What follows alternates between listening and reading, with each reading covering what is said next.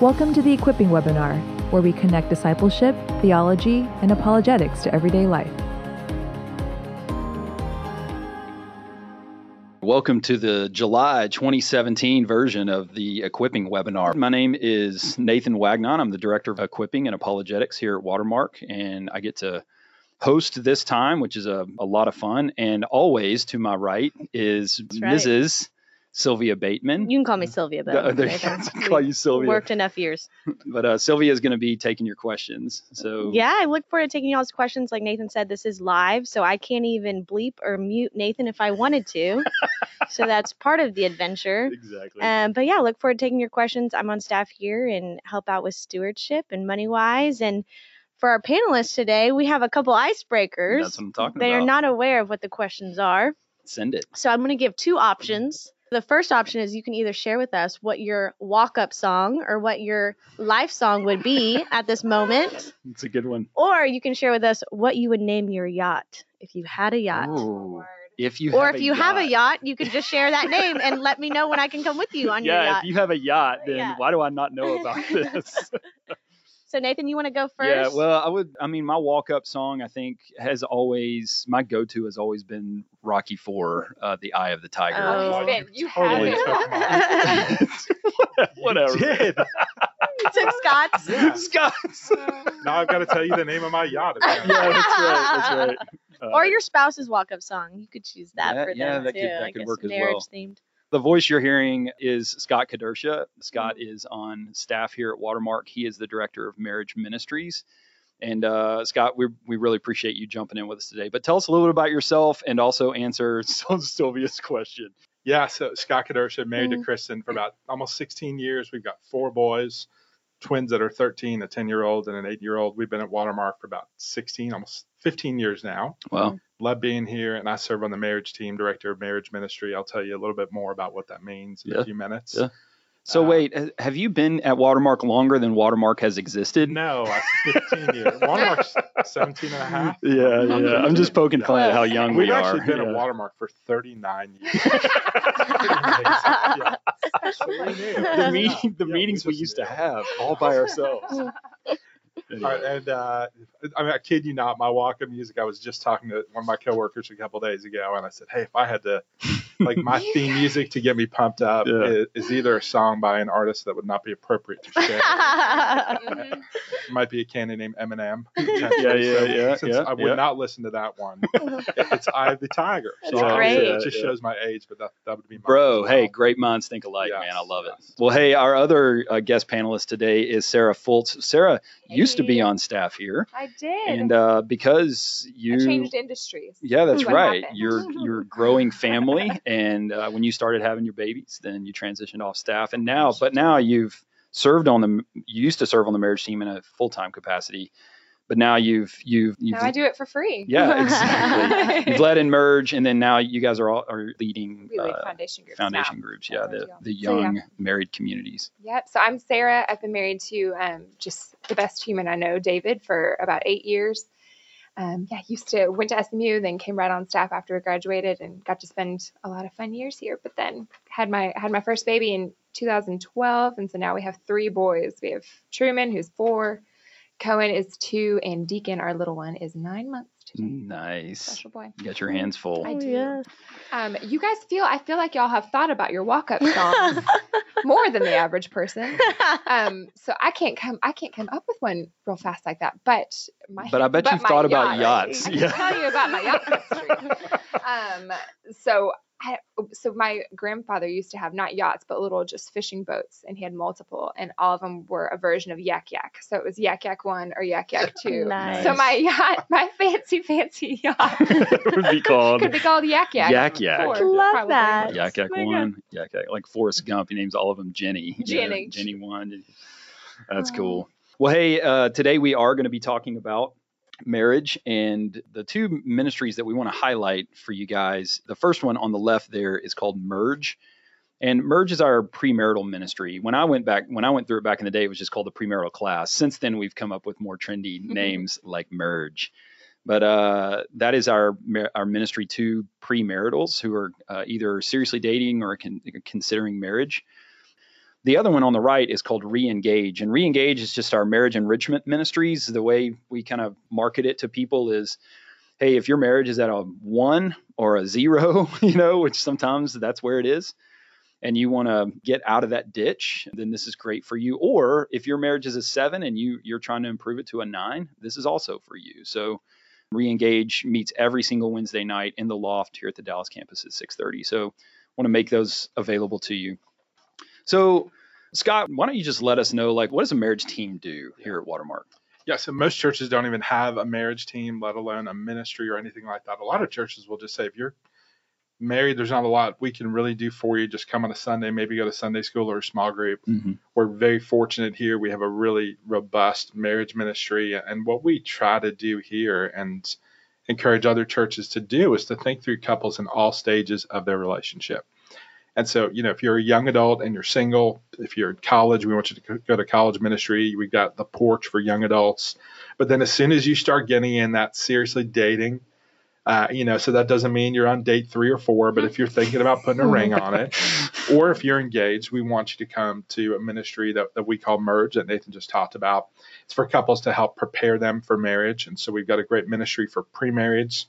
We've got a ministry for newlyweds. And so newly married ministry goes from it's just theoretical on the pre-married side to now we're living together and we got to figure this stuff out.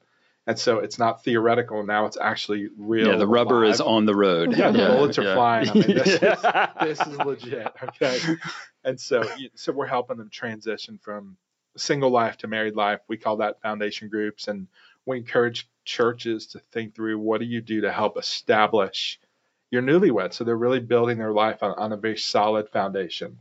The third thing we try to do is we enrich marriages. And so we do that in a bunch of ways around here. Sunday mornings, community group, we do date nights, marriage conferences, anything that we could do to help a couple grow in their marriage. And so that's the one you just mentioned, Nathan, that 7 out of 10, and we just want to grow in our marriage. That's any one of us that's around this table right now of how do we grow our marriage. Yep. And then the one, another one that we love is just what happens when the wheels fall off, when you need to be restored or resurrected in your marriage.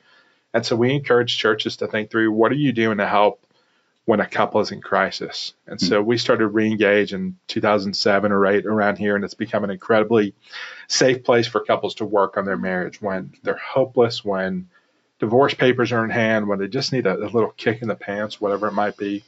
I just read an amazing Facebook post yesterday from a couple that is about to finish Reengage, and she said they were a 1 out of 10 when they started. He said a 5 out of 10, which is pretty typical. Not on the same page. Yeah, either more optimistic or probably more clueless would be the better way to say it. Most guys. Yeah. And they just finished up, and they're about to finish up, and they both rated their marriage an 8 out of 10. And so just to see that story of the couple go from hopeless and they got young kids, they go from a 1 out of 10 or a 5 out of 10 to really saying we love each other. We're an 8 out of 10. And so Reengage is another part of what we do to help couples that are really in crisis or just want to grow in their marriage. Yeah, and if I could add, a few years ago, our community group did this marriage assessment thing that one of the guys here on staff pushed out to everybody. And when we finished the marriage assessment, we were kind of like, hey, I don't think we're on the same page in all the ways that we should be. And so my community group went through Reengage. And one of the things I want to point out, and the reason that I want to push it over to you as well, Sarah, is that so much of what we do here is, from a staff perspective, is we cast vision and we empower, but the actual ministry belongs to people like Sarah, who's not on staff, but is still sitting here helping to equip our body. And I mean, that was such as a staff person sitting in a ministry being led by a solid couple who is not in vocational ministry, but they are doing the work of the ministry, which is such a real value for us here, that we don't have a marriage ministry so that we can do marriage ministry. We have a marriage ministry so that we can cast vision, lead, guide, and equip other people to do marriage ministry. So I think like what you're saying, I think that just adds, I don't know, maybe just texture and believability to the fact that you can have a good marriage. If you see people, real people who are not in vocational marriage, if you're walking through them and they're leading you authentically and telling you hey, this used to be a struggle, or this currently is a struggle, and this is what we're doing. That's what gives people the hope and just the vision, the goal of like, okay, this is a real couple. This isn't someone who works at a church, which sometimes that can, you know what I mean? People can be like, you're a different class of person. Yeah. Mm-hmm. They can, which isn't true, but that's what they can believe. And so it's just, I feel like you nailed it. It's the equipping, it's casting the vision and equipping people to really get in there in the trenches with other people in our body and help them move forward and just really enjoy each other and enjoy marriage and live up to everything that God has intended for them in that. Yeah. Well, speaking of what God has intended for marriage, and I will say this to preface what I'm about to say, this webinar is not a webinar on the same-sex marriage issue, right? So typically, especially when this conversation comes up, that's one of the kind of hot topics that people jump in on. So we have done a response to same-sex issues. It's a webinar we did last year with Hope Harris, and we have equipping classes that we've taught on the kind of the meaning of marriage and what is marriage from a biblical standpoint. And so I would refer you to those things as you're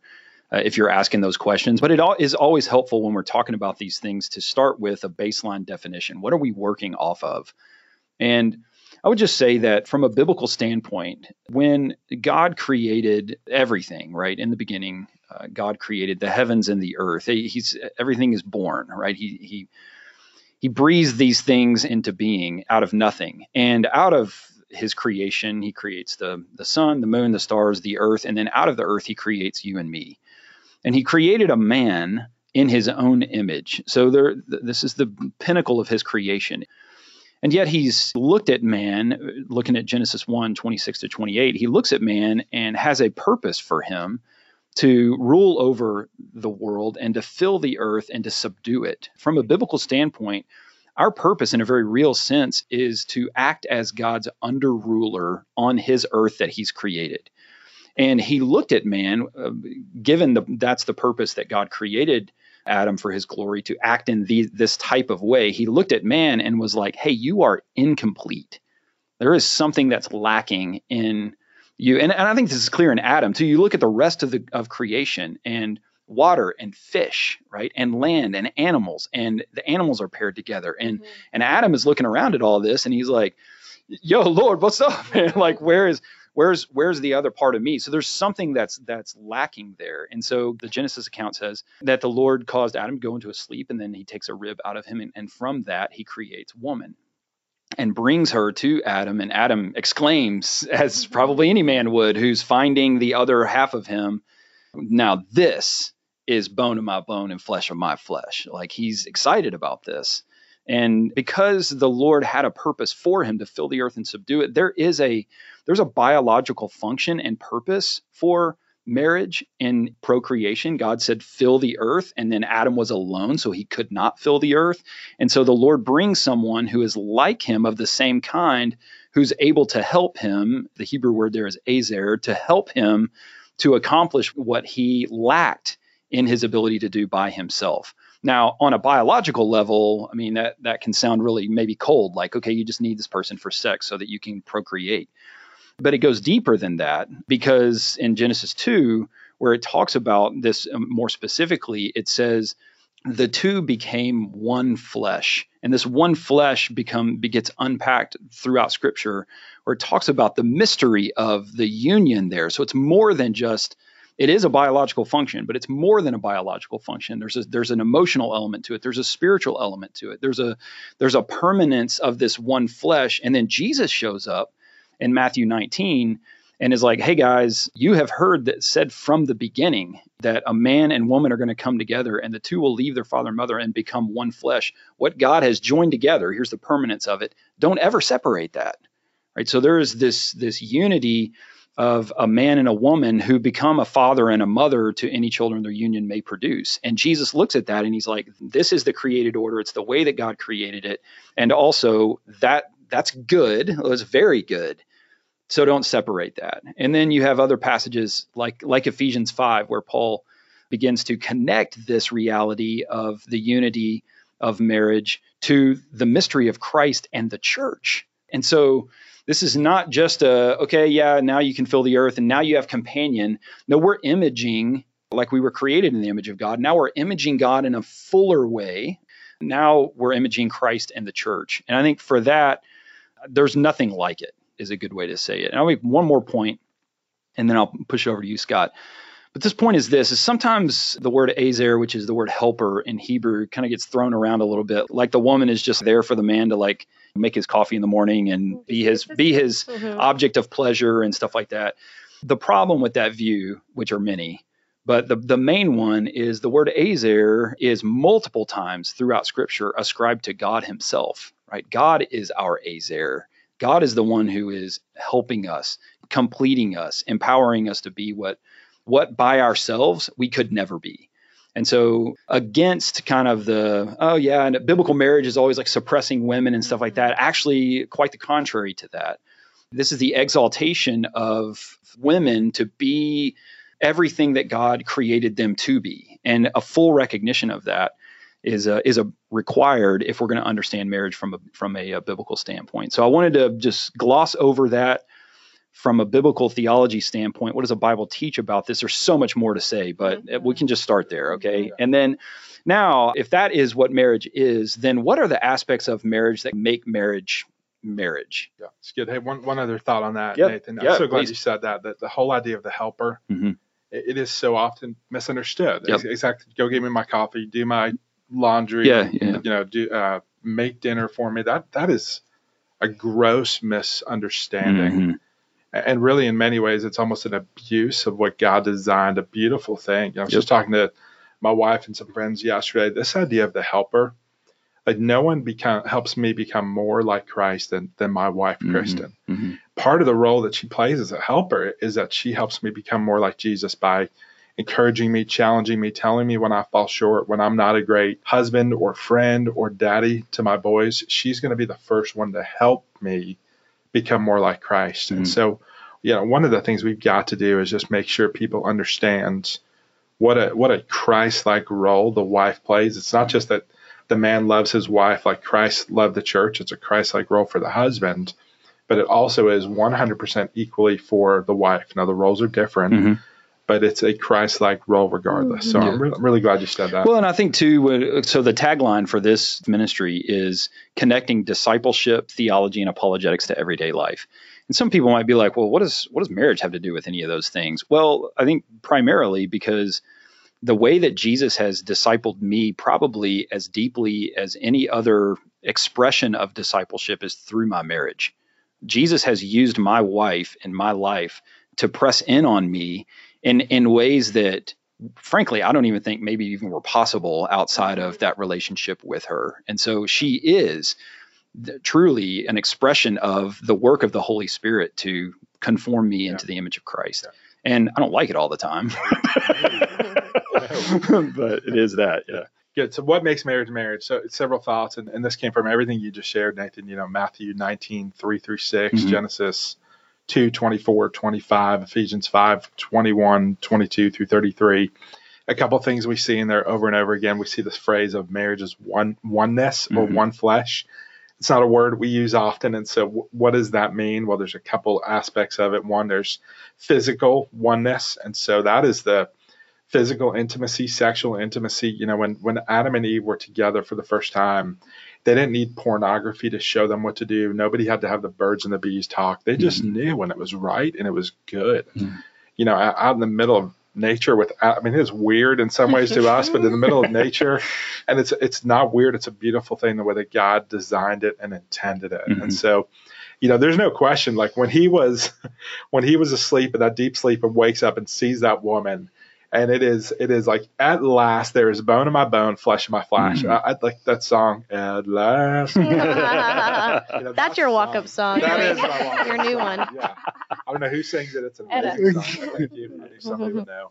Like, you get that. He's like, there is someone amazing, beautiful, like me, not like me in some ways. And so physical intimacy is part of oneness. There's emotional intimacy. The man and the woman were with one another. They were naked and there was no shame. And so the way that God designed marriage is that we should be able to be emotionally intimate with our spouse, that I shouldn't have to hide things or be afraid, or there's some things I would share with you guys, some things I'd share live right now that I'm more comfortable sharing. There are some things that I'm going to share with my wife that most people in the world are not going to know. My insecurities, my fears, my dreams and hopes. And so there's this emotional intimacy that's incredible. That's part of oneness. It's permanent. And so it's different than any other relationship around. When a man and a woman become one flesh, it's a picture of God's love for us. It's this covenant relationship that's intended to be unbreakable and unconditional. And so we have a lot of other relationships in our life, friendships, work relationships. Those aren't necessarily permanent, but marriage is God designed it. What makes marriage is that it's a permanent relationship. It's a picture of Christ's love for the church. It's different, again, than any other relationship. We see that in Ephesians 5, and that it models the way that he loves us, the sacrificial, selfless love. It's the companionship of just getting to be with one another, having fun, a best friend. My wife and I love to watch college football together. That's kind of one of our things, and that's less than 60 days away. I don't know. I know who's counting, right? Yeah, but that companionship, friendship, a buddy to be with, it's an amazing gift. That's part of marriage. We get to multiply, and so it's part of God's design. You don't have to be married to have kids, but in God's ideal, that's the way that he intends it in the ideal situation. It's and then it's a covenant, like I mentioned before, that what makes marriage is that it's a wholly different human relationship than any other relationship on earth. And so it should create this safety, this oneness, this intimacy that frankly we don't do a really good job of talking about. Like, where the church falls short is that we cheapen marriage on a regular basis. We stand by when couples make decisions before marriage that don't honor God, and we don't speak up into it. And then when they want to get out of it, we let them do it without really speaking in and helping them. So we don't want to see marriage cheapened. It's a beautiful creation. I'm very thankful for it. As you said, God has used marriage in unbelievable ways in my life to help me become more like Christ. And it's a whole lot of fun in ways that we just don't talk about enough. Yeah, Sarah, what would you say, as you've been married now for 8 years, what are some of those aspects that really make your marriage what you would say it is? I was thinking about that as Scott was listing those off. If all of those are goals for us of what makes marriage, I'm going to hit all of these things. Those things deepen and get better over time. So none of what he said is better in the beginning than it is at the end. Does that make sense? Yep. So that's one of the special things is about marriage is if you're doing it well, if you're fighting for it, it gets better and better and better and better. And so just listening to him talk about just that, this is your best friend, you have a special relationship. It's different than any other human relationship. I remember within like my first year of marriage being like, this is, I guess, I like him a whole lot, but it just didn't, the wonder of it hadn't hit me yet. And now 8 years in, which isn't, we've got a long way ahead of us, Lord willing. And so, but 8 years in, I'm like, oh, I get it now. I get that is, this oneness just continues to grow and this intimacy just continues to grow. And so, it just gets better, which is such a sweet promise. Like, it's just such a sweet deal. Because what else? And counter to culture, right? Everyone thinks that it's better in your newlywed days and your honeymoon days. I'm like, no. Yeah. If you're fighting, it gets so much better. Yeah, this is like a fine wine, right? Yes. It sits and gets better with time. Yeah. Oh, yeah, Preach. Sylvia, like that. I'm pregnant and can't have any wine. You're welcome. It's awesome. So if that's what marriage is, and those are some of the things that make kind of marriage, there is, and it's funny because Sarah, when you mentioned just now, like you get married and you're kind of like, okay, yeah, I guess. And you almost are, Sylvia, you guys are a year in, right? A year and a few months. So it's a shock. Okay, there you go. It gets sweeter. It's nice. Yeah, but there is something that kind of hits you, I think, like year 1, year 2, year 3, as you begin to like settle into this thing. And I think you also start to hit some of these roadblocks that, it's funny. I was reading a blog post the other day that somebody wrote this blog post and they said, why is everybody saying that marriage is hard? Marriage isn't hard. Marriage is awesome. And then it was funny because the second paragraph, the writer of the blog said, now I know some people are going to say you're only 10 months into your marriage, but and the rest of her blog post. I so wanted to comment and be like, you're only 10 months into your marriage. I'm going to say it, right? Because everybody hits those roadblocks. Everybody does. Nobody's exempt. Because when you put two people who individually are fallen and totally depraved and are sinners, putting two sinners together in very close proximity in these very unique ways, sexually, emotionally, socially, and all of those things to become one, that is not a clean process. No. And so what are some of the, as you guys have served in marriage ministry, what are some of the common roadblocks that you see people hit on a consistent basis? I feel like one of the biggest examples, especially for my generation, just when the divorce rate just amped up in a crazy, crazy way, we just don't know what it looks like to be done well. In Merge, whenever we ask the question of like, hey, whose parents are still married? And, maybe 60% of people raise their hand.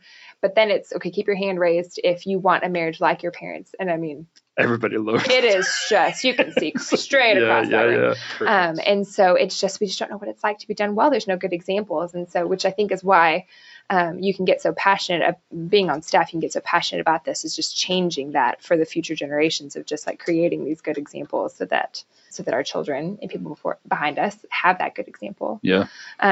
There is a sense of like bad examples perpetuating bad examples. Yes. The people are formed in a certain way, and so they act out of that formation. Absolutely, and I don't think it's conscious every time, but it's just how it. Most of it is subconscious. Most of it we have no idea what we're doing. Right. Yeah. Yep.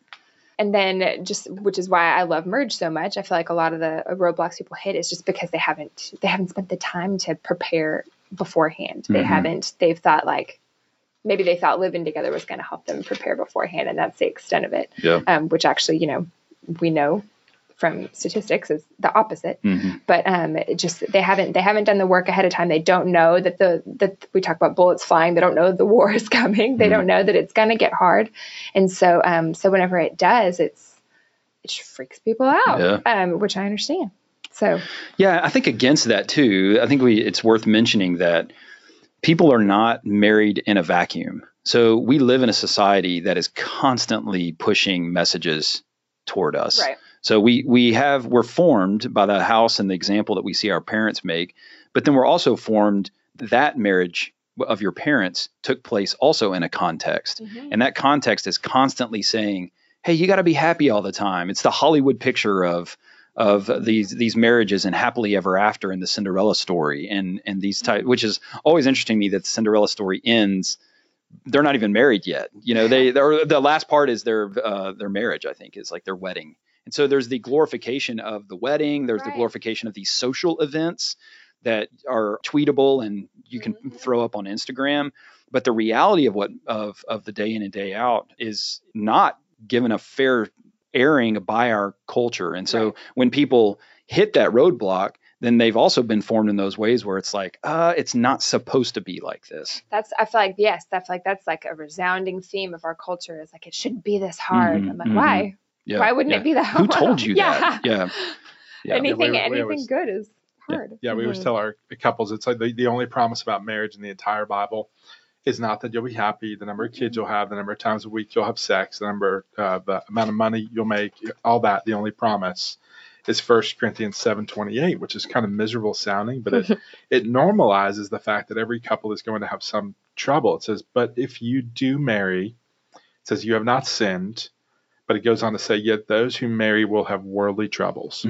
And so we just need to know that it doesn't mean you're abnormal or you're weird or you're different. You're just like everyone else if you struggle. Even Scott Kedersha, I'm a marriage staff for 11 years. Todd Wagner, our lead pastor, even JP, these guys, all of us, we all struggle in our marriages at times because of the fact that we're bringing sin in and we're marrying another sinner. Yep. Even though we're saved, even though the Holy Spirit leads us and guides us, we have God's word, we have God's people, we're still going to struggle. And so to think anything else would be a misrepresentation or misunderstanding of what marriage is. Totally. What are some of the other ones that you guys think about that you see consistently? I mean, consistently.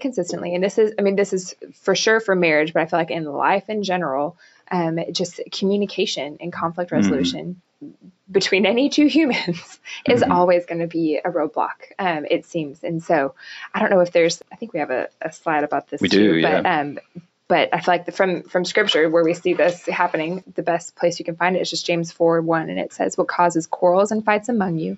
Is it not this, that your passions are at war within you? You desire and do not have, so you murder, and you cannot obtain, so you fight and quarrel. You do not have because you do not ask. So it's just this idea of you're not opening your mouth, you're not sharing with one another, you're not speaking the truth to one another, there's a lot of mind reading going on.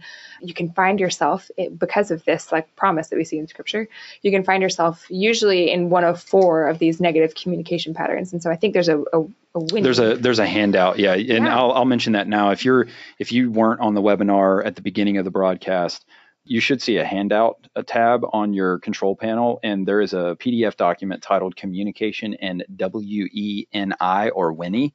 If you want to download that, that's what Sarah's looking at right now. So Sarah, why don't you walk us through those? Totally. I prefer to call it weenie. Weenie. Okay. Weenie. Sorry. Let's just keep it on the marriage. Let's keep it on. Don't be a weenie. or the 7th grade boy level. Yeah. So we tend to drift toward one of these 4 in your personality, but like make no mistake, you can be all of them, all 4 of these. But so W is just withdrawal, which is basically an unwillingness to get in or stay in important discussions. And so this can either be sort of like a meek attitude of just like, oh no, everything's fine. Mm-hmm. And even though you've just had your feelings demolished, your husband's just walked all over you and you're like, okay, no big deal. I'm going to brush that under the rug. So it can look like that. Or it can also be just this passive aggressiveness too, of just, you're kind of quietly loading a relational shotgun, if you will. You're just like, we're not going to address that, but I will be keeping it back here for later. Mm-hmm. So that's another way I've seen withdrawal hang out. So basically just an avoidance of conflict in general.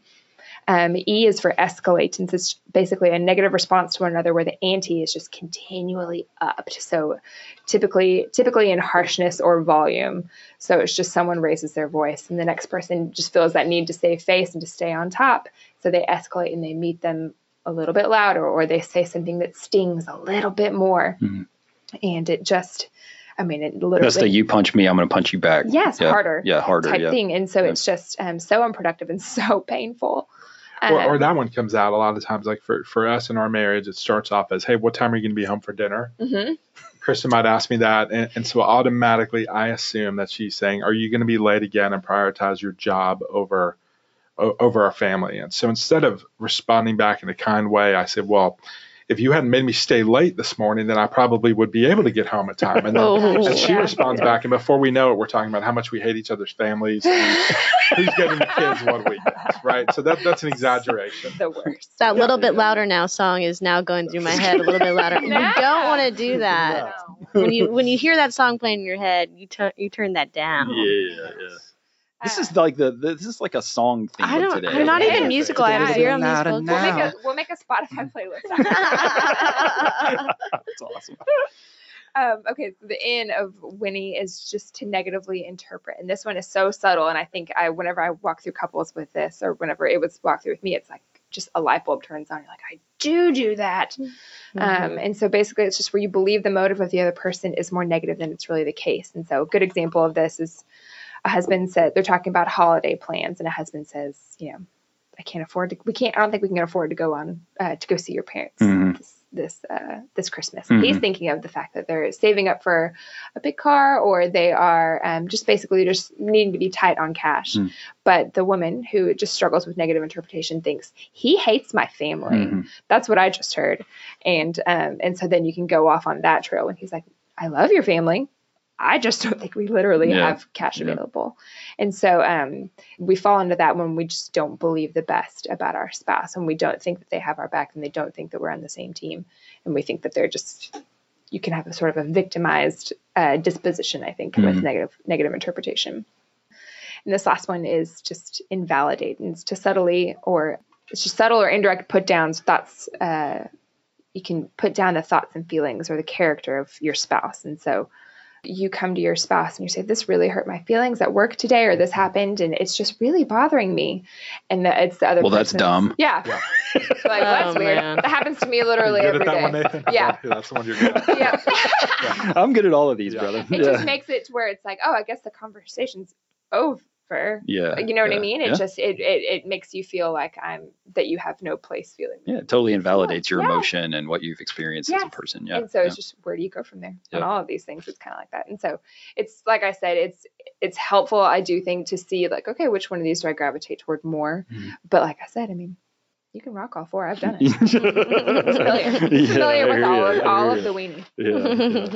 What would you add as far as roadblocks in marriage? Yes, about just one other thought on communication. I mean, that's the deal. Like with couples that we see around here, my friend John says as well, that if you love Jesus, both of you, and you learn how to communicate in conflict, chances are you're going to do fine. Mm-hmm. It doesn't mean you're going to have every day is going to be a piece of cake, but that's it. Like you've got to learn how to communicate in conflict. If you are a guy who's trying to kill it in the work world, you're going to try to make a lot of sales, make money. If you are a baseball player, you want a high batting average, or you want to get a lot of home runs or strike out a lot of folks.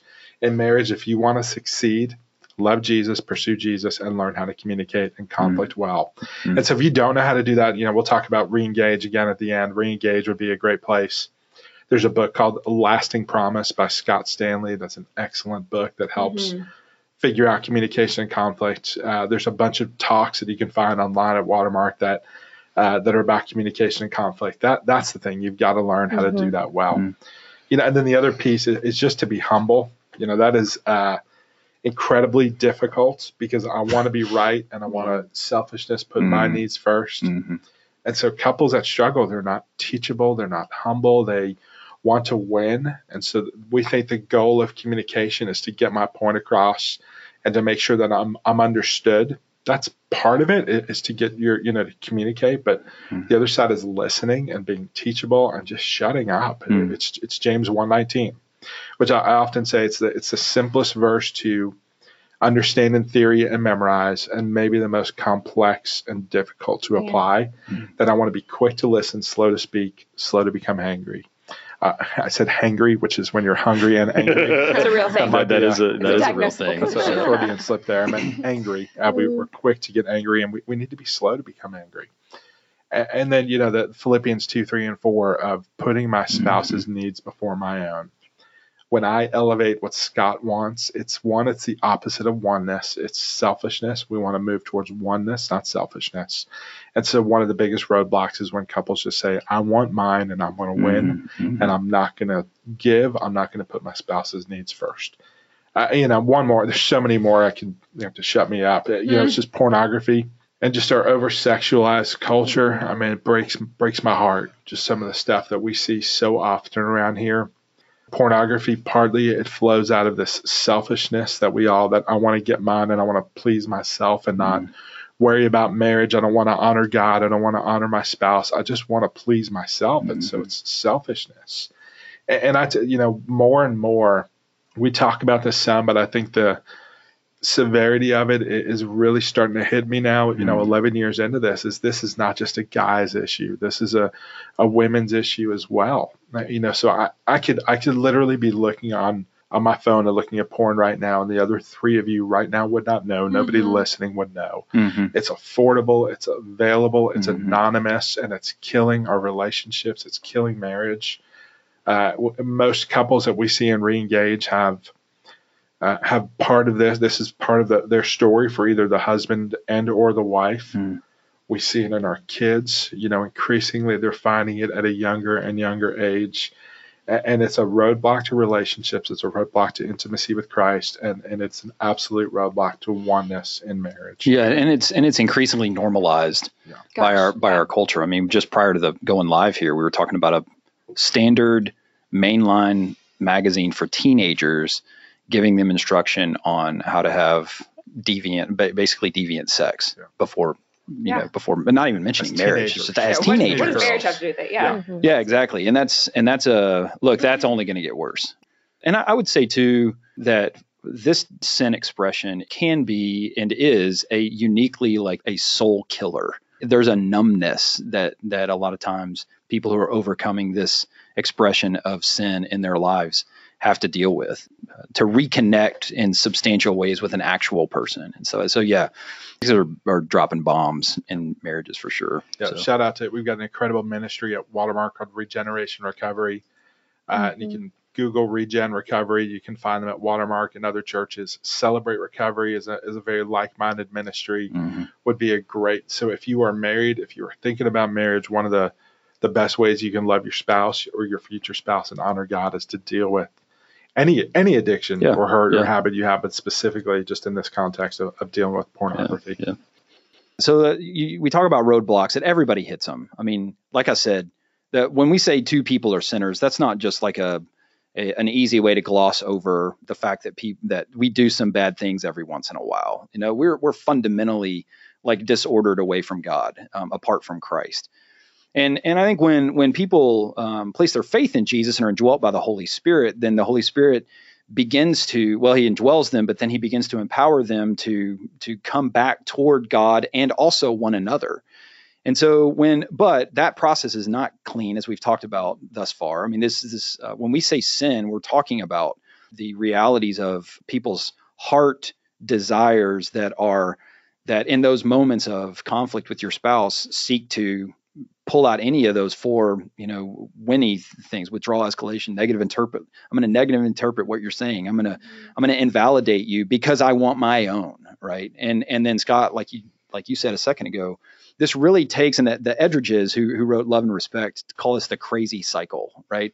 It takes someone to recognize, hey, we're in this pattern of not coming toward one another. We're deepening the divide. We're not, the wheels are coming off, and there's this crazy cycle where it just feels like you're in a tornado, and it starts to feel like it's totally out of control. So talk to us about, for the couple that's listening to us right now, that's in that spot, what's that first step they take? How do you respond when you feel like the wheels are coming off in your marriage? Yeah, give us some hope. It's been a little bit of a downer, not gonna lie. This last 10 minutes have been. There's some power in Jesus. So, Sylvia's gonna start. Scott has his Bible open, thank goodness. Yeah, I mean, you just said, so, I mean, good segue, Sylvia. I'm good to go. I mean, it really has become more like Christ, right? That's the wheels are coming off. What's the first step? This is steps, A through Z. It's 1 through infinity is to become more and more like Jesus, which, again, easy to say and, maybe a little bit easier to understand, very, very difficult to apply. But, I'm consistently sending others and even more consistently sending myself to Philippians 2, 5 through 11. So it's not just put the needs of the other person before my own. Okay, great. What does that look like? How do I do it? Well, I want to become more and more and more like Jesus. Mm-hmm. And so I read about Jesus. I understand more of who he is, what he's done. Philippians 2, 5 through 11 is an amazing picture of that selfless, sacrificial humility that's required in marriage. Now, I'm not going to wait for my spouse to go first. That would be a mistake to sit there and expect them to go first and to change. I'm going to do everything that I can and let the Spirit work in me and on me. And Lord, make me become more like Christ. Make me more humble. That's a great thing. That's not a downer. That's the opposite of it. Well, that in and of itself is Christ-like, right? He did not wait for us to become good enough for him to rescue us. He came down and he did the work. And, it says, while we were still sinners, he died for us. And so I think that in and of itself is saying, I'll go first. I will do the legwork of making this better. That in and of itself is Christ-like. It's good. Yeah, and I can't do it on my own. So it's one is become like Christ. It's bring in others, and man, there's like this pride of I don't want others to know that I can't do it. We joked about this as a staff a couple of days ago. The phrase we always say is I got this, and that's just a prideful thing. It's like I don't have it, so I want to bring others in. I want to say, Jesus, you've got this, and I need others to come around me and help me. And so community, friends, whatever it might be, just widening that circle is a phrase that we use, and it's a biblical phrase that we would say is, Matthew 18, as we widen the circle, we bring others in to become more and more like Christ, to help us grow.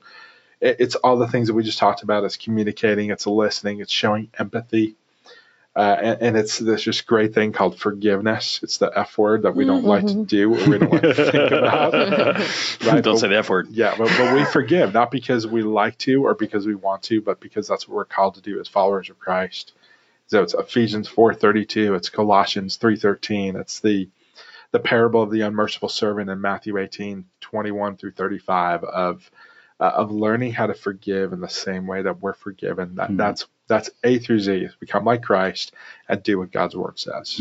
Yeah. I think too, when there is a recognition when the wheels are coming off that whatever you're doing, which most of the time are these roadblock and negative things that we in our flesh, apart from the spirit, are just exercising what we want.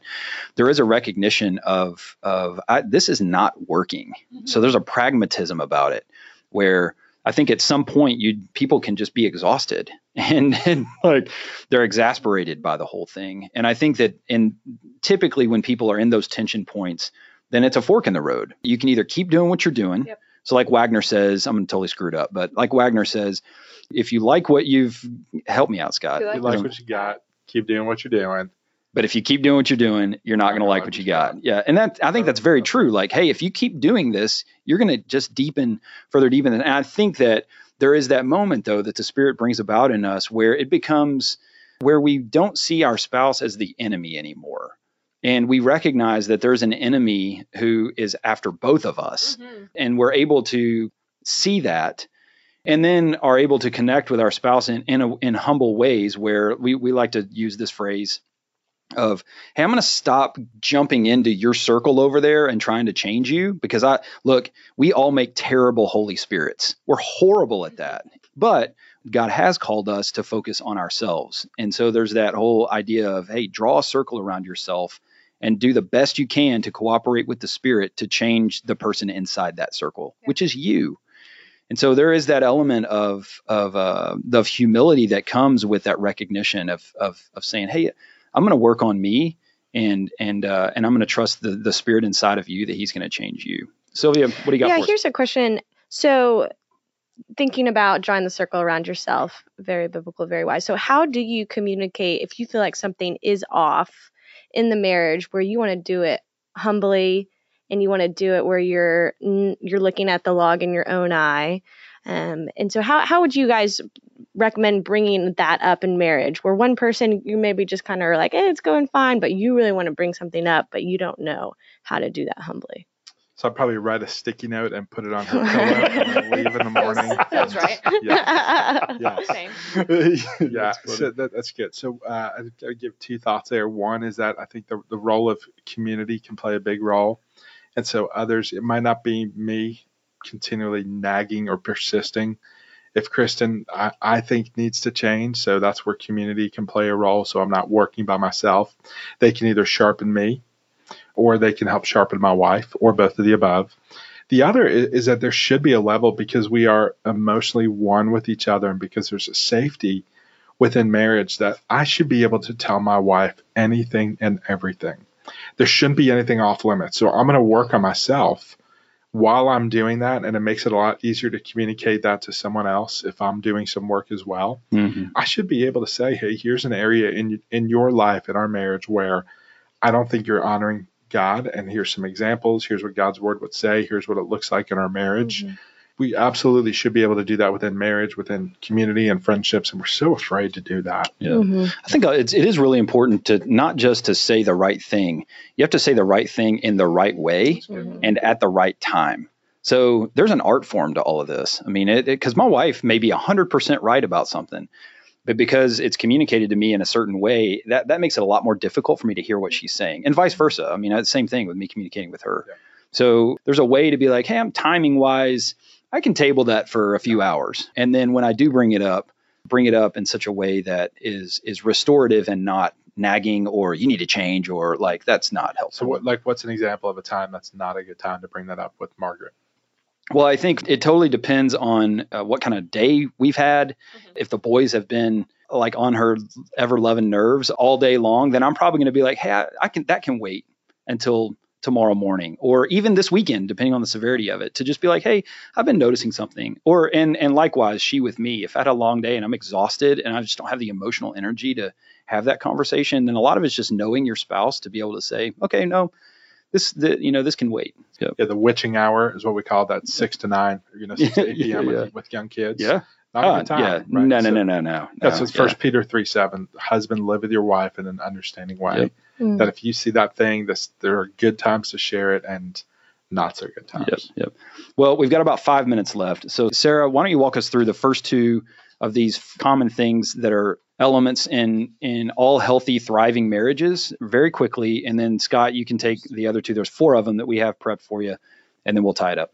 So I feel like one of the biggest ones, and it's sort of, these may not be in the same order that y'all have them on your sheet, but just that couples who get well are committed. They're just ruthlessly committed to their marriage. They know it's that statement of, I am not going anywhere. And so we often use the picture of you're in a room with a lot of open doors. And so those doors could be an affair, physical or emotional affair, or someone gets work, getting obsessed with work, or just figuring out a way to not invest and live together, but just spending all your energy elsewhere. And there's all these things that are escapes for your marriage or ways that you could get out. And you have decided, again, this is just a picture, you've decided to close all of the doors. I am not going anywhere. And you've taken divorce off the table. It's not something that is ever brought up, not something that is joked about. Or used as a threat. Or used as a threat. It is just, that's not a thing. That is not a thing for us. Yep. And so that's a big one. The biggest one that I've seen almost in our marriage is just the power of community. It's just that you're fully known by other people. And so here at Watermark, that looks like you're in a community group or a foundation group. Other places that looks like a home group or whatever it is you have at your church. Or if it's just you've committed, this couple that you love, and you're going to walk through life with them and you're going to share all those things. Mm-hmm. So there's lots of scripture that points to that. This is kind of a newish idea for a lot of people, and it's countercultural for sure, but so much scripture. So Hebrews 10:24 says, spur one another on to love and good deeds. 1 Thessalonians 5:14 is just encourage, admonish, be patient, and help each other. And then my favorite is just James 5:16 says, confess your sins to one another, pray for each other, and you will be healed. Just what a promise that is. So if you're fully known by people, you're going to get the help that you need, but you're also not going to freak out when you do struggle, because you're going to know that it's normal and that everyone there's people else, walking with you. Yes. And so you're not going to see yourself as we use the phrase terminally unique around here, of just like, this is only us that struggle with this and it's going to kill us. Yep. That's not a thing for couples who are in community. It's good. Yeah. So my friend John, I mentioned him before. This is a list of 4 characteristics. They all begin with the letter C, of seeing couples over and over and over. The couples that do well will do these 4 things. The ones who tend to struggle are lacking or missing out, and one or maybe all 4 of these. And so Sarah said they're committed. They have a need and understanding of community. The third is that this circle idea that we just talked about a few minutes ago, that I'm not going to worry about the speck in someone else's eye. I'm going to deal with the log in my own eye. And so I see myself as the biggest problem in my marriage. And so I'm going to draw that circle around myself. And then the fourth, this is the fourth one we're sharing, the most important one, is that I'm going to draw closer to Christ. And so I'm going to realize, as John 15:5 says, that apart from Christ, I can do nothing. Yeah. And so I'm going to choose to abide. I'm going to do everything for the glory of God. And so there's a renewed spiritual vitality that says, I need Jesus front and center in my life and in my marriage. Yeah, that's so good. Well, we wanted to point you all to some resources. We talked about some of them at the beginning of it, but like I said, the Merge Premarital Ministry, there's a website there you can go to. Reengage, which is our marriage enrichment program, is every Wednesday night at 6:30 here at the Dallas campus.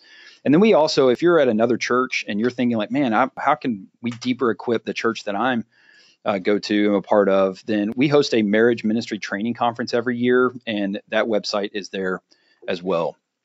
Scott, Sarah, Sylvia, thanks everybody for your time, and thank you for your time today. I would just leave us with this, that's just echoing what Scott said, and that is the first and really the A to Z in all of this is we have got to take the time to invest in our primary relationship, which is with Jesus Christ. There is no human being that you will ever relate to that will ever fulfill you in the way that Jesus can. You were created in his image to experience an intimate relationship with him. And if you try to find that somewhere else, it will not work. I don't care how much work you put into it.